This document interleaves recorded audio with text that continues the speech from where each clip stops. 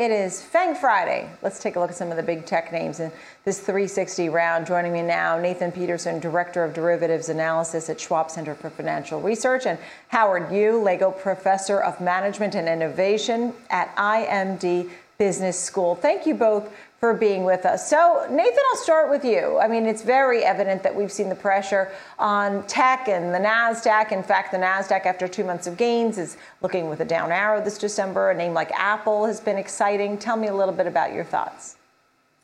Sure. Good morning, Nicole. So first of all, I'd say, mega cap tech, two big things that they have going for them. And right now, with all the uncertainty around Omicron, the playbook has been when things worsen in terms of the pandemic, the money flow has a tendency to go back to these mega cap tech names. So in the event that does continue to remain an issue here in the coming weeks as we're in the winter time, that could be good for them. And then the other thing is, with all this inflation talk, we still have the 10-year below 1.4%. When you have the yields that low, generally that bodes well for tech. Having said that, I think the biggest thing for mega cap tech that we got to worry about is that discussion around peak growth. And the reason I bring that up is there is a rolling valuation reset that's going on underneath the covers within technology, really those high multiple names.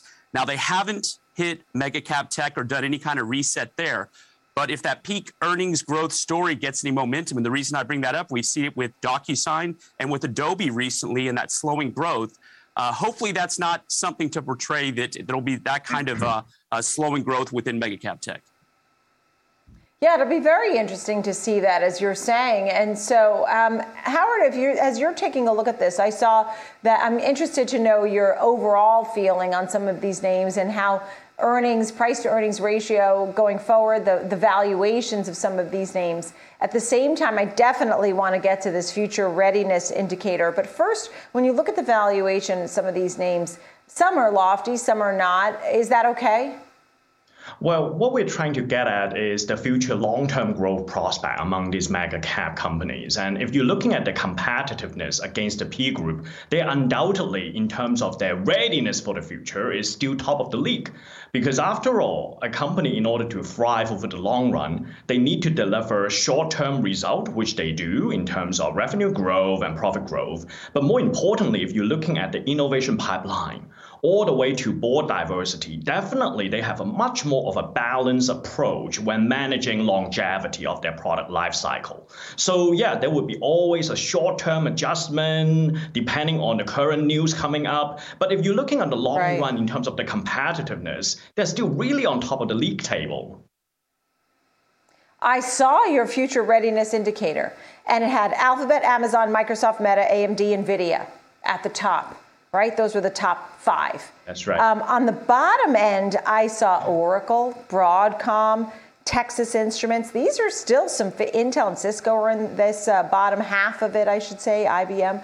Yeah. Tell me about the winners and then some of the laggards, Howard.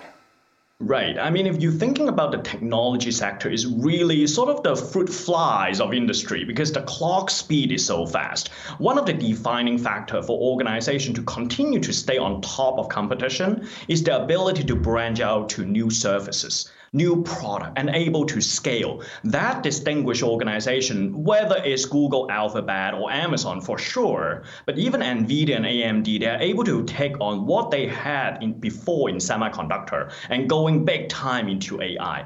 Compare and contrast, one great example, Nicole, you just point out, Intel, right? But because they have so much factory, which is great in terms of supply chain angle, but for an entrepreneurship angle for a company, they're getting locked into this infrastructure and factory. As a result, their business really getting stuck with the PC and server and so on.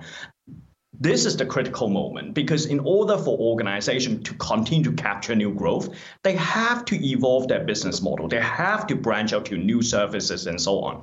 That becomes a distinguished factor. If you compare those sitting on top, they're very entrepreneurial.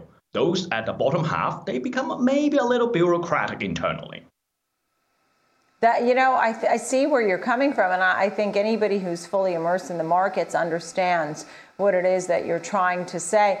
Nathan, as you take a look, I know you have some charts ready for some of these names that are leading in this future readiness indicator that he's put together. I mean, names like Apple, Microsoft, Meta and Google are all on there in the top 10. Could you do a charting or some thoughts on one or two of these? Sure. So, I'd say out of all of them, probably Apple looks the best just on a relative strength basis.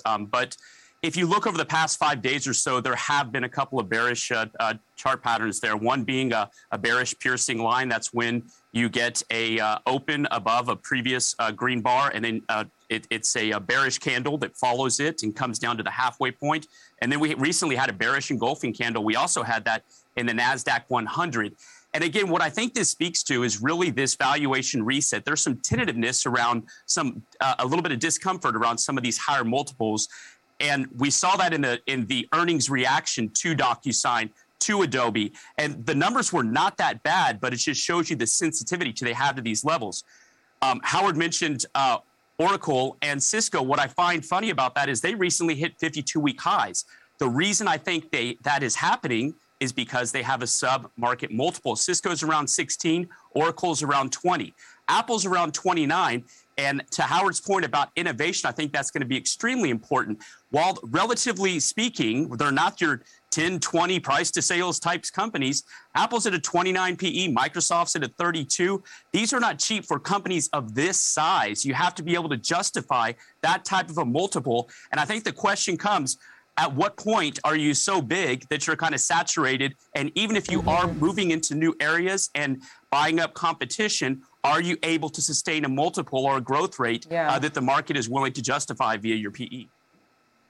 Howard, I have about 20 seconds left. Just a final thought. You and your team put this together. What was most exciting about it? Well, it turns out some of these phenomena we observe is not just applying for technology. What IMD have discovered is some of these like entrepreneurial behavior and the ability to learn from outside. It turns out whether you're a consumer brand all the way to the technology company or automotive, successful company really behave with universal principle. And that's the big ha-ha moment.